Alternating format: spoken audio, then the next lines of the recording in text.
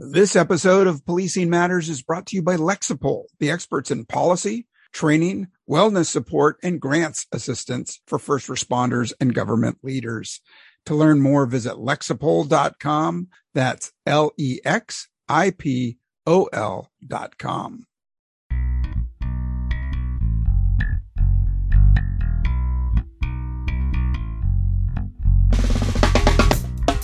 You're listening to Policing Matters on PoliceOne.com. I'm your host, Jim Dudley.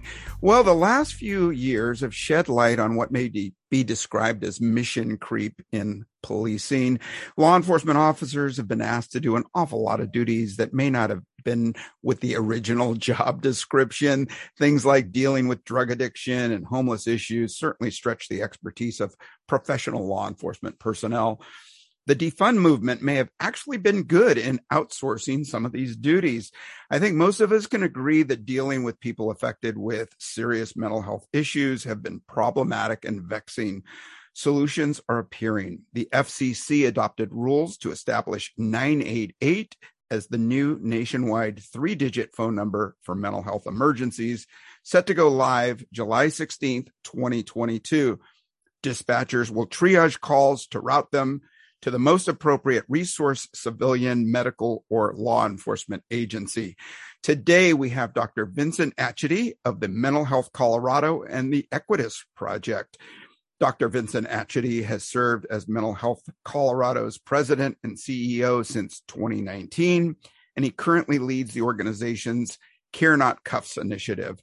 He previously served as executive director of the Equitas Project, a national initiative to disentangle mental health and criminal justice, which has now become part of Mental Health Colorado.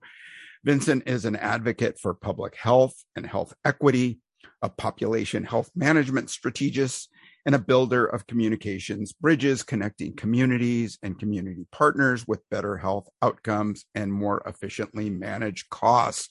Well, welcome to the show, Dr. Vincent Atchity. Thank you so much. Glad to be here. Hey, it's great to have you, an expert on what we're talking about today. Certainly so many calls involving people with crisis and mental health issues come to the lap of law enforcement. Tell us about the Equitas Project and if you will, Care Not Cuffs. Sure. Well, the Equitas Project is our national initiative to, as we've been saying, disentangle mental health and criminal justice. And Care Not Cuffs is our effort to rally the nation, in anticipation of the launch of that new 988 number, to, demand and expect health care in response to health needs, and really promote the partners around the country who are doing great innovative work in terms of diverting people toward healthcare when what they're dealing with is addiction and other mental health issues. So what does that mean when we talk about a city like San Francisco or any city with a large population of frequent flyers, people that we're constantly dealing with, where it may feel like the law enforcement officer that they're going through this revolving door, right? They are a threat to their own safety, that of others, or they're gravely disabled. We take them to a psychiatric emergency hospital. They can stay there up to 72 hours, then they're back out, and we repeat the process. How are these issues going to be changed with Equitas and Care Not Cuffs? Well, you named it. I mean, these are the main considerations, and why we as advocates really see law enforcement partners as key allies in this advocacy movement, because folks who work in law enforcement understand better than anybody else in the country the nature of this phenomenon, where because we do not have a systematic approach to supporting people with these kinds of health issues in the community, they have this endless revolving door. So Care Not Cuffs doesn't, what we're hoping for is attention on the issue, so that law enforcement has a resource and has a place to go. I mean, what we've been saying is that there's just no there when it comes to an alternative to arrest and incarceration.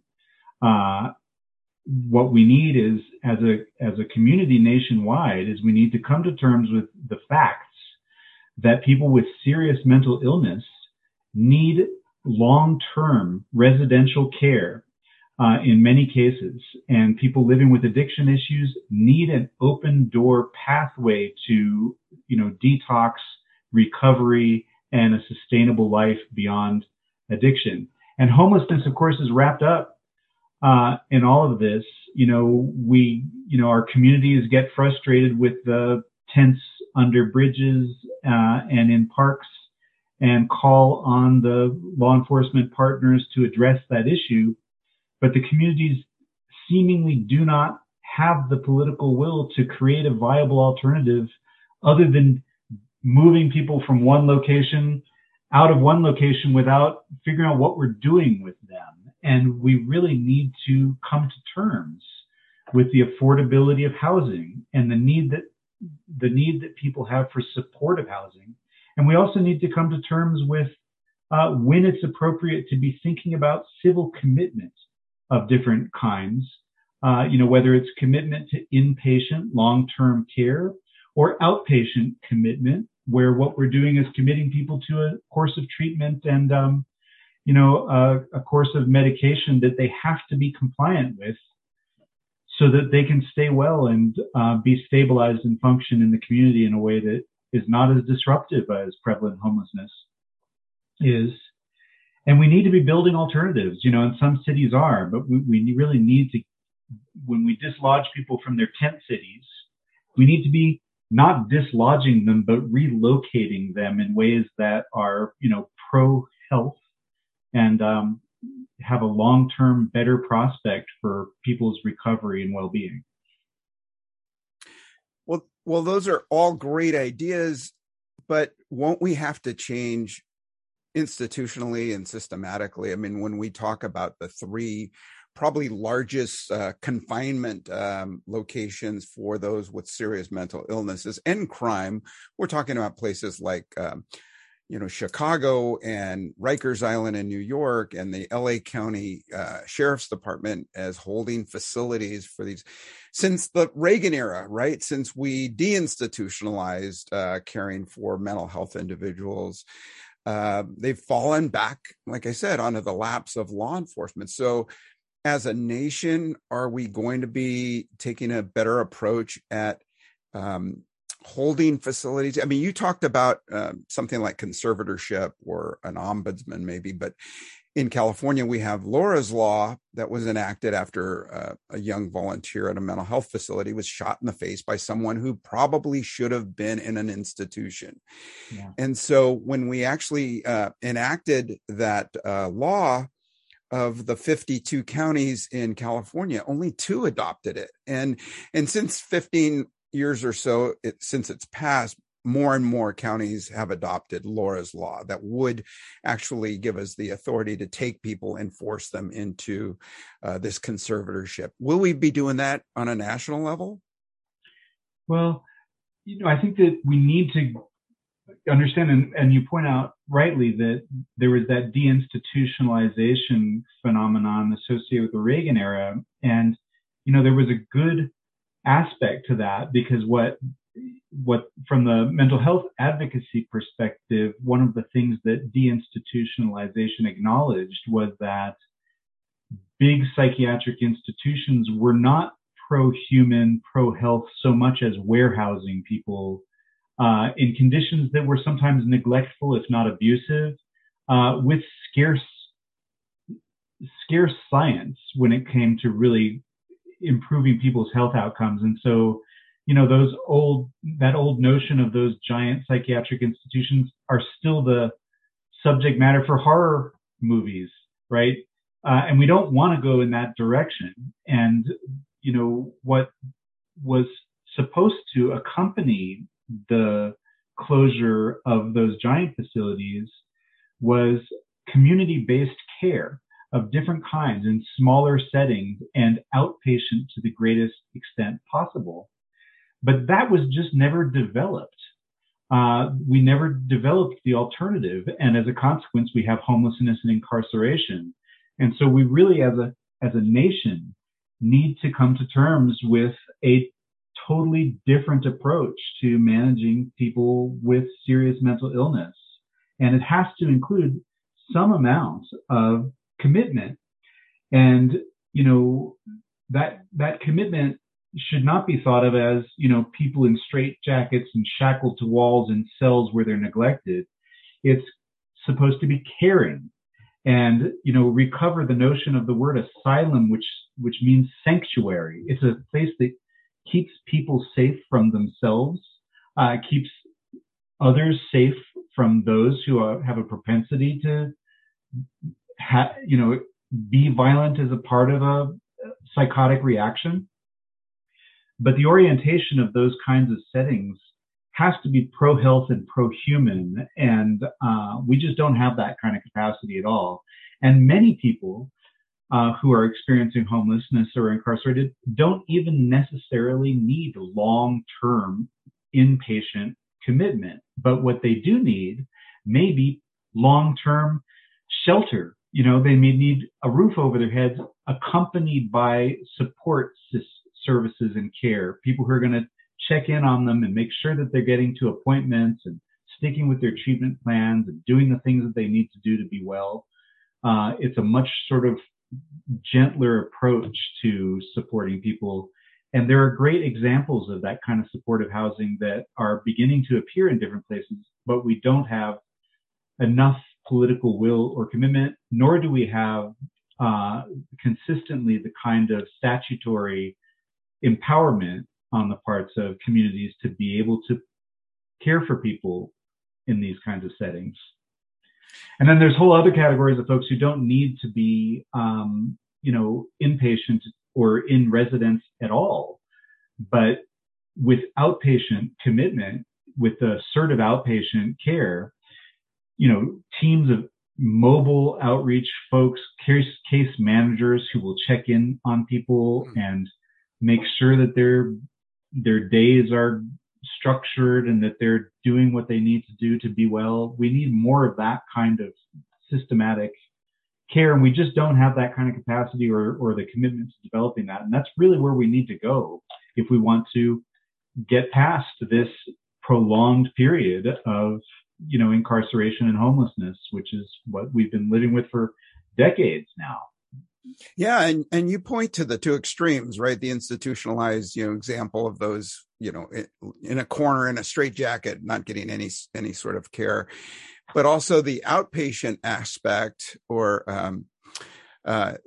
when we talk about the type of people that we're dealing with in crisis or with severe mental illness, we also have that overlay of drugs and drug abuse, homelessness, like you pointed out. But people are self-medicating, and I think law enforcement is going to feel frustrated on that outpatient side when we have trouble following up with people with outstanding warrants or in subpoenaing witnesses for violent crimes and trying to track them down to get them back into court. We lose court cases because we can't find them in time.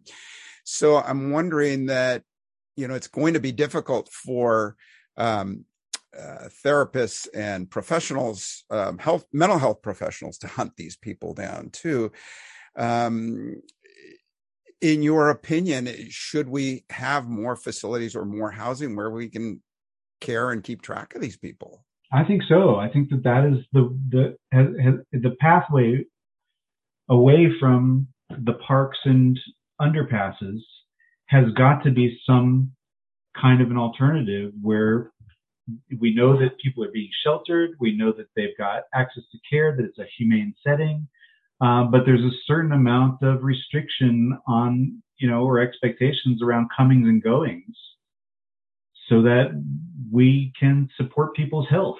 And that kind of, it's sort of like a light version of commitment, and it doesn't need to be thought of as a lifelong thing.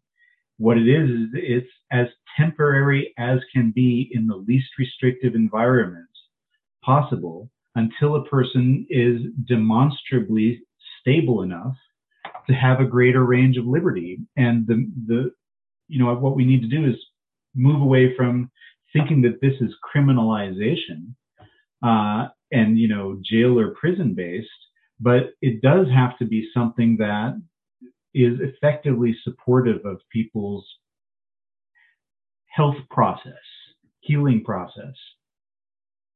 Yeah. So, it's when law enforcement deals with people on the street, it's usually a wide range. Like we talked about drug use, homelessness, those who just may be acting out in crisis.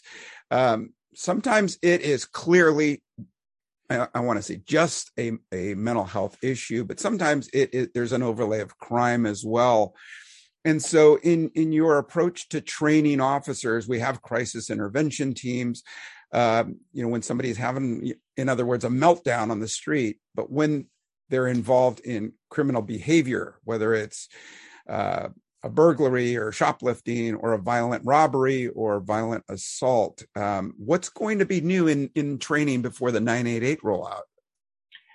Yeah, well, the 988 rollout is coming on so fast that it's hard to believe that there will be a whole lot of there's not a lot of time for readiness and training. And, I think that the crisis intervention team training remains the sort of go-to model for how to respond to crises. And, recognizing when somebody's behavior is representative of a mental health condition, and having some tools and tricks for understanding how to de-escalate situations rather than aggravating situations.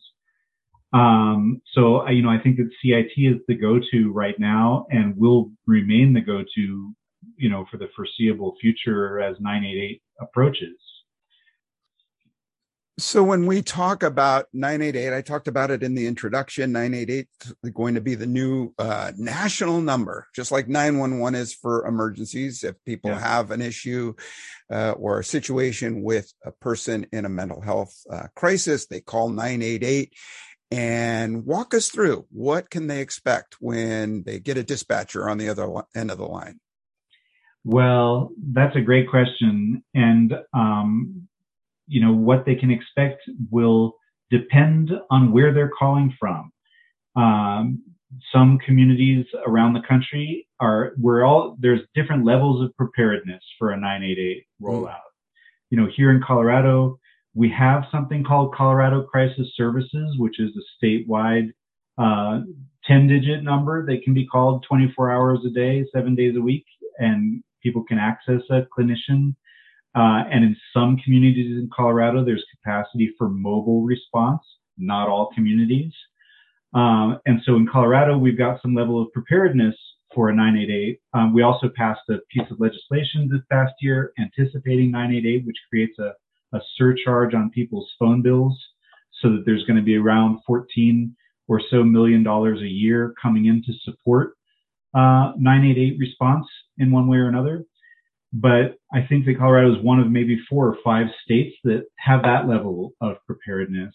And then otherwise, just as with 911, the way dispatch is managed varies from community to community. Sometimes it's the sheriff's office. Sometimes it's some other kind of county entity.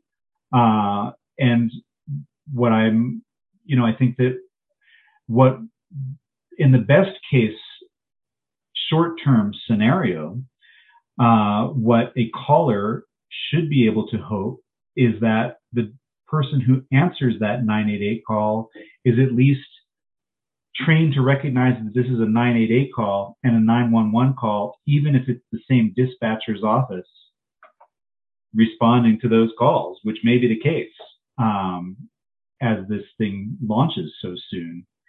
And, I think that unfortunately, given the state of readiness and how difficult it is to mobilize a different kind of crisis response, law enforcement in many communities around the country may remain the default respondent to a 988 call simply because there won't be an alternative.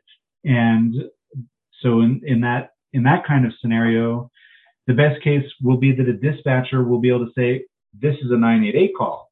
This is a mental health crisis call, as the law enforcement respondents are rolling up on the scene, so that at least they go in with their crisis response mentality and, understanding what they're responding to, as opposed to, a more traditional 911 call. As the communities evolve, and we become better equipped and prepared to deal with a 988 call, the long-term expectation of the caller should be that it is less of a law enforcement-based response, and that we've got mobile clinical response, so that there are people who are, their primary training and vocation is to provide mobile response to people with mental health, experiencing a mental health crisis. But I think we're a ways off to having that kind of level of readiness. Yeah, well, we've got 5 months to gear up. So, I really want to get into the nuts and bolts of it, because I always believe that, the devil's in the details, not too deep into the weeds, but I want to talk about that when we get back in just a moment. I'd like to thank our sponsor. Lexipol empowers first responders and public servants to best meet the needs of their residents safely and responsibly. Serving more than 2 million public safety and government professionals in over 8,000 agencies and municipalities, Lexipol offers a range of solutions that includes policies, training, behavioral health resources, news and analysis, and grant assistance services for law enforcement, fire and rescue, EMS, local government, and other agencies dedicated to public safety. To learn more, visit Lexipol.com. That's LEXIPOL.com. And we are back, and I am speaking with Dr. Vincent Atchity. He is the Mental Health Colorado's president and CEO of Mental Health Colorado, and he's been with the Equitas Project, and we're talking about the 988 call-out number that will that people can call to get dispatched to send out the appropriate resources. And it sounds like we're going to have a variety of resources across the nation, depending on the state's preparedness. Were law enforcement people at the table in 988? I'm sure you had a roundtable with public health and other infrastructure. One of my fears is that the capabilities and capacities of jurisdictions is not going to be there. It will fall back to law enforcement. Oakland, right after the defund movement started, shifted resources to mental health response, and at last count, they were still under 20% capable of responding to those calls. It sounds like it's still a work in progress. Yeah, I think very much so. And this campaign, Care Not Cuffs, is really about trying to draw attention to this work in progress and do what we can to mobilize public support for exactly that kind of programming, so that the Oakland effort gets the resources it needs from the community in order to make sure that kind of response is available 24/7. We understand that these kinds of initiatives on the part of law enforcement agencies around the country are spotty, and that even where there's great diversion work and, what we would call that Care Not Cuffs effort, that it doesn't cover 24/7. It covers, Monday through Friday from 9 to 3, and we know that that's not where crises are not contained within that time frame. And the landscape that we're advocating for is where, when you call for in a crisis, you're able to access those kinds of quality resources all the time. Yeah, and I hope that we're also talking about public health's capacity. Even during regular times, we had so many calls for service involving those in mental health crisis that we would often here en route to the psych emergency center that they'd be on diversion or, a red alert, where we had to essentially ask dispatch to look around and find a place where we could send them. So is there a national effort to fortify the resources for public health? Well, there's not a consistent national effort, but there is a movement. And that's what we would align Care Not Cuffs with that movement, is that there's got to be that there for diversion. We hear those stories about, law enforcement officers who take somebody to a hospital or emergency department and are sitting there in their cars watching as the person's discharged. And then, it's the same person again later in the same day or week. And that has got to change.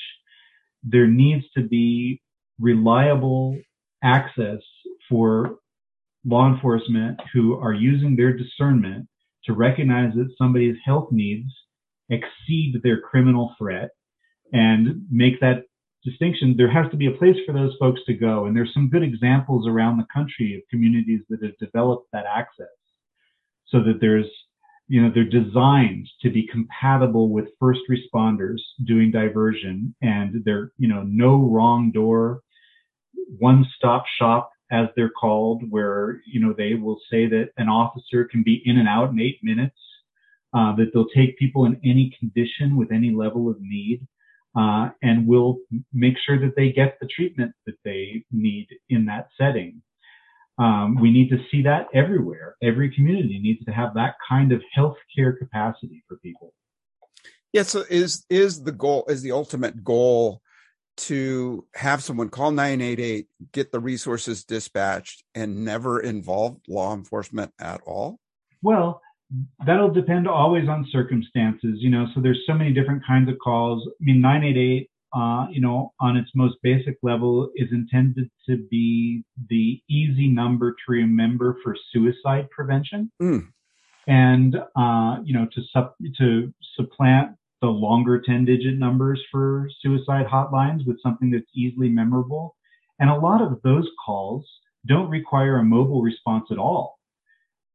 People can be stabilized over the phone with clinical contact, and it can lead to, inpatient care, a walk-in care the next day or something like that. So a lot of calls ought to be able to be managed without any kind of mobile response.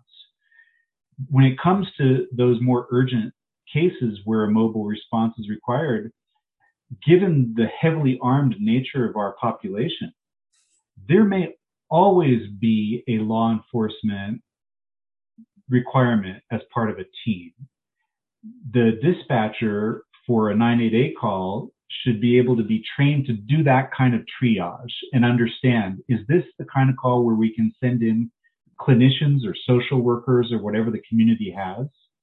Or is this a kind of call where we really need to have a co-responder, co-response where you've got a clinician or a social worker accompanied by a public safety officer who can make sure that nobody's going to come to harm in that exchange. But we're not going to be able to uncouple the public safety from the health practice in this country anytime soon.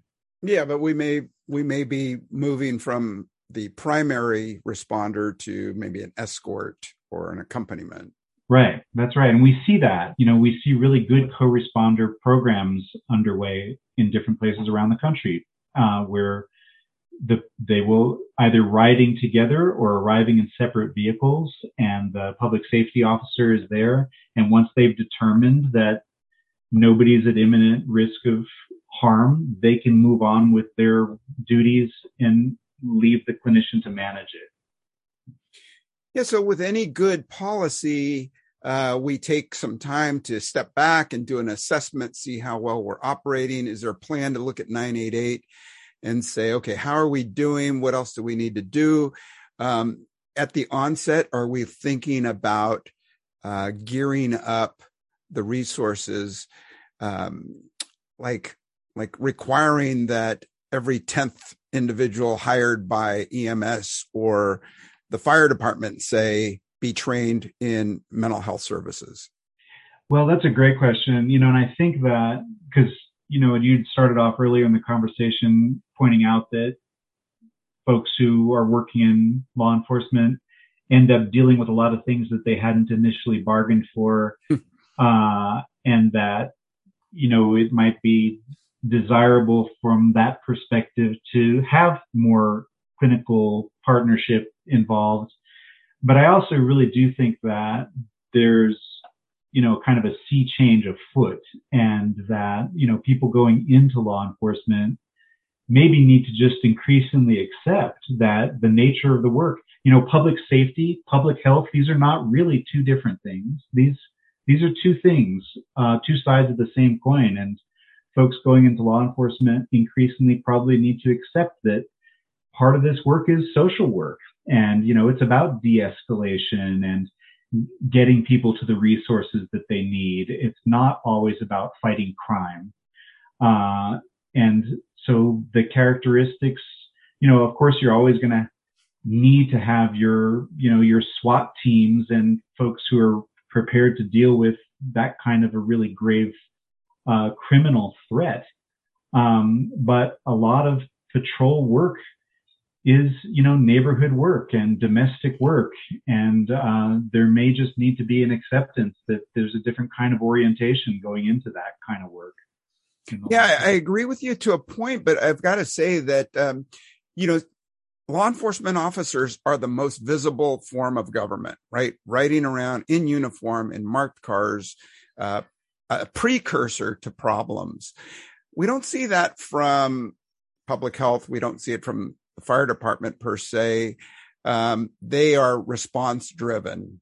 And so when I talk about mission creep, we went in from law enforcement from making doing drug enforcement operations to looking for drugs being sold to taking action to now being responsive to administering naloxone or Narcan at scenes of overdoses. As part of 988 or the national conversation on mental health and drugs, wouldn't it be better to move some of these duties onto somebody, say, like make fire departments more proactive, put them on the street more, put them more in advance of these kinds of problems? Well, it could be, and I think this is the complicated conversation that we have to be having. And, that's really the main point of Care Not Cuffs, is to sort of stimulate this conversation, which, given our heavily decentralized nature as a country, we have to have community by community. And, some communities are going to have a political disposition to head in one direction, and some communities are going to have a political disposition to head in another direction, and they're all going to have to work it out for themselves. I think that ideally, from a health advocate's perspective, it would be great to have a system, a responsive health system that involves EMTs, paramedics, and fire departments and other health-based agencies supplant law enforcement for a lot of this work. And but that's going to require a totally different orientation of resources and commitment that we will probably see in some communities, but we're not going to see everywhere, and not in a hurry. Well, that's great. That's encouraging to hear. At least, the conversation has started, and we'll see what the electeds do in response to some of the things they talked about removing police from situations they didn't believe they should be involved in. So now's the time, and 988 is a good start. And I'm sure, there'll be some issues with the rollout, but it's a start, and it's a national start as opposed to, Colorado, California, New York, and, there's all these gaps in between.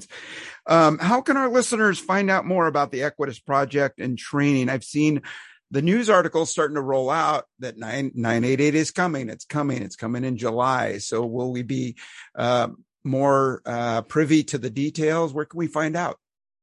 CareNotCuffs.org is the website. That's the site where we'll be increasingly concentrating all of our communications efforts. And that's also a pathway to learning more about other efforts by the Equitas Project to disentangle mental health and criminal justice. Care Not Cuffs is available. We're Facebook and Instagram and all the usual suspects for social media. Great. And how about projects you're working on? Where can we find those? Sure. The EquitasProject.org will lead to other work that we're doing to disentangle mental health and criminal justice, as well as to our other advocacy efforts across the lifespan of mental health. Awesome. Hey, thanks so much for your time, Dr. Vincent Atchity of the Mental Health Colorado and the Equitas Project. Appreciate your time and your efforts in helping solve this problem. Well, thank you. Thank you so much for your interest and for all the hard work that your listeners are doing to protect and serve the communities. Hey, to our listeners, thanks again for listening. I hope you found today's show interesting. Let us know what you think. And are you ready for 988? Let us know. And if you have someone or something you'd like to hear about on the show, shoot me an email at policingmatters@policeone.com, policingmatters@policeone.com. Thanks for listening. Stay safe, and we'll talk to you soon.